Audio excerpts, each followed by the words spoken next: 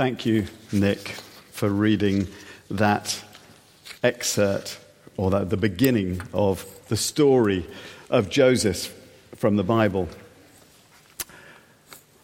Well, this morning it's been wonderful, hasn't it, to see Ellie Mae come and be baptised. And it's been great getting to know her family over the last couple of months, seeing Ellie Mae come along to kids' church, and it's just lovely to celebrate this special occasion. And at these kind of moments in a family's life are wonderful occasions, aren't they? But of course, life is often very complicated and at times difficult to navigate. Just like in the reading that we've just heard about a young 17-year-old man called Joseph in what is the opening scene in a blockbuster story, which, if it were produced by Netflix, would run to several box sets and keep you glued to your TV for days, if not weeks. And this extraordinary story of Joseph, which is not fiction, a true story, has inspired countless authors, musicians, songwriters, filmmakers to bring it to us in different ways over the years. And it's popular, I think, because Joseph's life was unbelievably messy. There were lots of ups and downs, perhaps a bit like some of ours. Let me give you a feel for it. He was hated, we've heard that. He was hated by his brothers. Why? Because he was his father's favourite. Why was he his father's favourite? Well, because he was the first son born to Rachel, who was the wife that his father Jacob truly loved, his first love. Jacob went on to have 3 other wives. It didn't help that Jacob gave Joseph all the best clothes and left the other clothes for the other boys. And it helped even less that Joseph told everybody these dreams we've just heard about, where the rest of his family are bowing down to him in the dream. A bit arrogant. That really upset them, especially as Joseph was the youngest of his many brothers. And the final straw was that Joseph ratted on his brothers to his dad. Verse 2 says that he brought a bad report about them to his father. As a result, the next time Joseph is out in the desert with his older brothers grazing the flocks and a long way from home, they grab him, they throw him in a cistern, the Bible calls it, it's like a well, and they're about to leave him to starve to death when along comes a caravan of spice traders en route to Egypt. So his brothers decide to go even one better than leaving him to die. They haul Joseph out the well and they sell him to the traveling spice traders and make some money for themselves. They keep hold of Joseph's coat, dip it in blood, and then they take it to show his father, and they tell him that a wild animal has killed his son Joseph. And his father is devastated, and he lives in a state of almost permanent grief for most of the rest of his life. Nice brothers, hey? Meanwhile, Joseph gets taken all the way down to Egypt, which is hundreds of miles from home. And he's sold as a slave into the household of a man called Potiphar. Potiphar is the Pharaoh of Egypt, the king of Egypt's captain of the guard. In other words, his chief henchman, if you like, an important man. And Joseph gets to work so hard, working his socks off, that he soon gets promoted to running Potiphar's household. His life is suddenly on the up and up again, but not for long, because Potiphar's wife takes a fancy to the young Joseph. And while her husband is away on a business trip, she tries to seduce Joseph, but he refuses her advances and says that he will remain loyal to his master. And she's so upset at the rejection that she lays a trap for him and claims to her husband, completely untruthfully, that on his return that Joseph has tried to rape her, which is too much for Potiphar, who then has him thrown in prison and effectively throws the key away. And Joseph will spend several years languishing in prison. Once again, Joseph's life has taken a big turn for the worse. Now, I'm going to stop there with the story. If you want to hear the sequel, you'll have to come back next Sunday, okay? But the point is, Joseph's life was extraordinarily messy, wasn't it? It was so family feuds, favoritism, arrogance, jealousy, hatred, accusations, and lies. Let me ask you this question this morning. Does any of this sound familiar? As in real life? Some families are very complicated. Joseph's father had 4 wives. Some of us have experienced relationships breaking down within our families.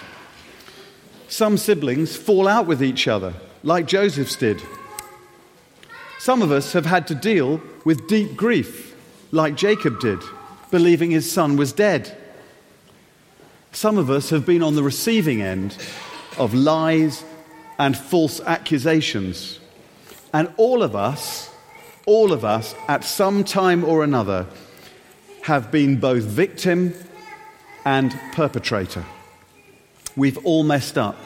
We've all made mistakes. Life is often messy. But one of the key things about the story of Joseph is that somehow, despite having some appallingly low points through his life, he never lets his situation get the better of him. How is that? Well, briefly, let's see what we can learn from Joseph's life. Firstly, Joseph has great integrity. He always spoke the truth. Now, sometimes that got him into trouble, like when he brought a bad report about his brothers to his father Jacob. Sometimes it got him into trouble, like when he told about the dreams that he'd had to his brothers and his father. And it's easy to see that he was perhaps a little naive. But he was consistent. And after the trauma of being slave trafficked from his home country down to Egypt, that integrity soon caught the eye of his new master, Potiphar, as he worked hard and proved so reliable that he was given the top job of running Potiphar's household. And do you know what? This reminds me of a true story about a man called Gibbo who used to work for Selfridge's department store in London as a clerk. One day, the phone rang at one of the desks in the store, and Gibbo picked up the phone. And the caller asked to speak to Gordon Selfridge, the store owner, who happened to be in the room at the time. So Gibbo turned to Gordon Selfridge and said, "There's a phone call for you." But when Gordon Selfridge told him, "Just tell them I'm not here, that I'm out," Gibbo stood his ground and he handed the phone over to Gordon Selfridge and said, "You tell him you're out." And Gordon Selfridge was so furious, he almost sacked Gibbo on the spot. But then Gibbo said to him, "Do you know what, Mr. Selfridge," he said, "if I lie for you, then I could lie to you, and I will never do that." And that man Gibbo became his most trusted employee and personal assistant over the following years. At our holiday club this half-term, we were teaching the children some Bible verses to memorize, and this was one of them. It goes like this: if God can trust you with a little, he can trust you with a lot. It's a paraphrase of Luke 16:10 from a story that Jesus told to illustrate the same point. And the point is that when we make integrity a key value in our lives and live it out consistently, it makes a huge difference to how we are perceived by others and our families, our workmates, our bosses. And when life gets messy and when we hit the really tough situations and the difficult decisions and we're under pressure and we're tempted to do something wrong, then we'll make the right choices if we have integrity. And that's exactly what Joseph did when Potiphar's wife tried to get him to go to bed with her while her husband was away on a business trip. Joseph was under huge pressure. She was, after all, the master's wife, which gave her power. Joseph knew that he was going to upset her big time by refusing her advances. There's a saying, isn't there? Hell hath no fury like a woman scorned. By the way, that's not from the Bible. But the point is, Joseph refused to give in to her, saying that if he did, not only would it be a betrayal of his master, but a wicked sin against God. And that leads us to the second point that we can learn from Joseph. Firstly, he's a man of great integrity, but secondly, he understands his life as something lived out under God's gaze. When Joseph has a big decision to make, he doesn't ask the question, how can I get the most out of this situation? He asks the question, what would God want me to do? What would be the right thing to do here? Now you might think, well, a fat lot of good that did him, because Potiphar's wife was so mad that she got him thrown into prison. But that would be to miss out on the point. Joseph had such a strong faith in God and God's plans for his life that he just takes it on the chin, and then he becomes a model prisoner in the prison, such that he gets given jobs and promoted to a position of trust and responsibility, which will one day launch him to become God's chosen leader of one of the world's greatest empires on the planet, and a position that he will use to save the entire population from a terrible famine and starvation. And he will go on to live out God's destiny for him. Joseph knows that he is known by God, loved by God, and that whatever scrapes he gets into, if he remains faithful to God, then God will work the situation for good in the end. You know, one of this week's memory verses, we're doing a Lent challenge where we're memorizing Bible verses. That one of this week's memory verses bears this out. It's from Romans 8:28. And it's one of the great promises of God. And it says this, "For we know that in all things God works for the good of those who love him, who've been called according to his purpose." And God's promise is this, and Joseph knew this: no matter how difficult life gets, no matter what setbacks we have, if we remain true to one another and faithful to God, he will work things out for good in our lives. Sometimes that takes patience. Joseph had to be very patient for years in prison.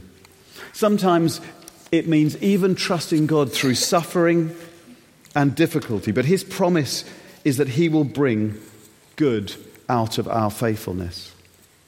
Earlier on, Kirsty went around with the microphone and we heard some wonderful answers to prayer that people have received in just the last week, since last Sunday. Real answers to heartfelt prayers in the messiness of life. This morning, would you put your trust in God? Would you dare to ask him to come into that situation in your life which is causing you pain, which is causing you or a loved one stress or anxiety, and ask him to help, to heal, or to save? Why? Because the third and the final aspect of Joseph is that perhaps more than anyone else in the Old Testament, and even though he lived hundreds of years before him, Joseph was like Jesus. Of course, Joseph was not the Son of God like Jesus. He was a savior figure. He went on to save an empire from famine. But like Jesus, he never stopped doing what he believed and knew to be right, even when that meant persecution, rejection, and risking his life. He always did what he knew God wanted him to do. But there's one big difference between Joseph and Jesus.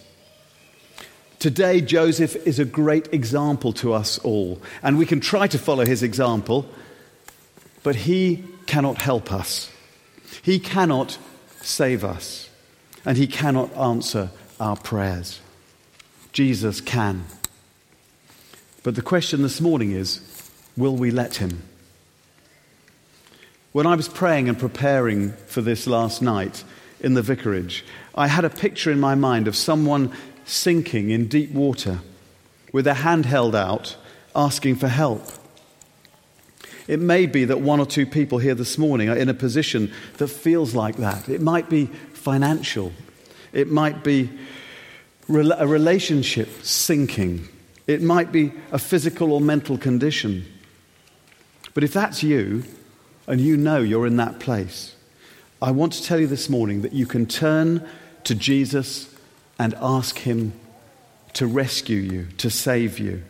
You can know that God loves you, that he's on your side, that he wants the best for you, and that he's waiting for you to turn to him. If that's you, I do encourage you to reach out to him, and you can do that right now. I'm going to finish with a prayer that will help you to do that. Or even better, during our last song and at the end of the service, go over to our prayer ministry team who will be over in that corner, and they would love to pray with you, to help you to do that. But if you want to take a small first step toward Jesus, and you've never done that before, then pray along with me now in your heart. Let's close in prayer. Lord Jesus, thank you that in the messiness of life, you are always there for us, ready to help and guide and heal and save those who turn to you. Help us to be people who are true to ourselves, to one another, and faithful to you in all the ups and downs of life. And Lord, some of us this morning may feel we're sinking in some way. We call out to you now. Reveal your love and grace to us. Help us to turn to you. Give us strength to be like Jesus. And may your kingdom come in our lives and the lives of those we know and love. For Jesus Christ's sake. Amen.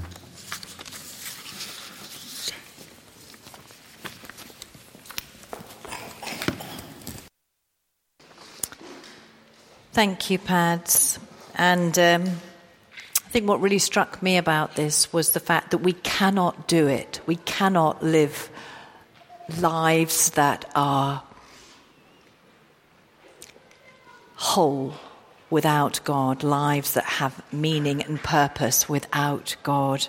And actually, as the godparents and the parents of Ellie Mae were making their vows, and we were all saying together, with the help of God we will. We can't do anything without God's help.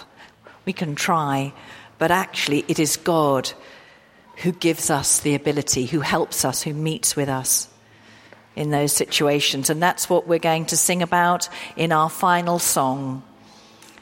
The same power that lives in Jesus lives in us.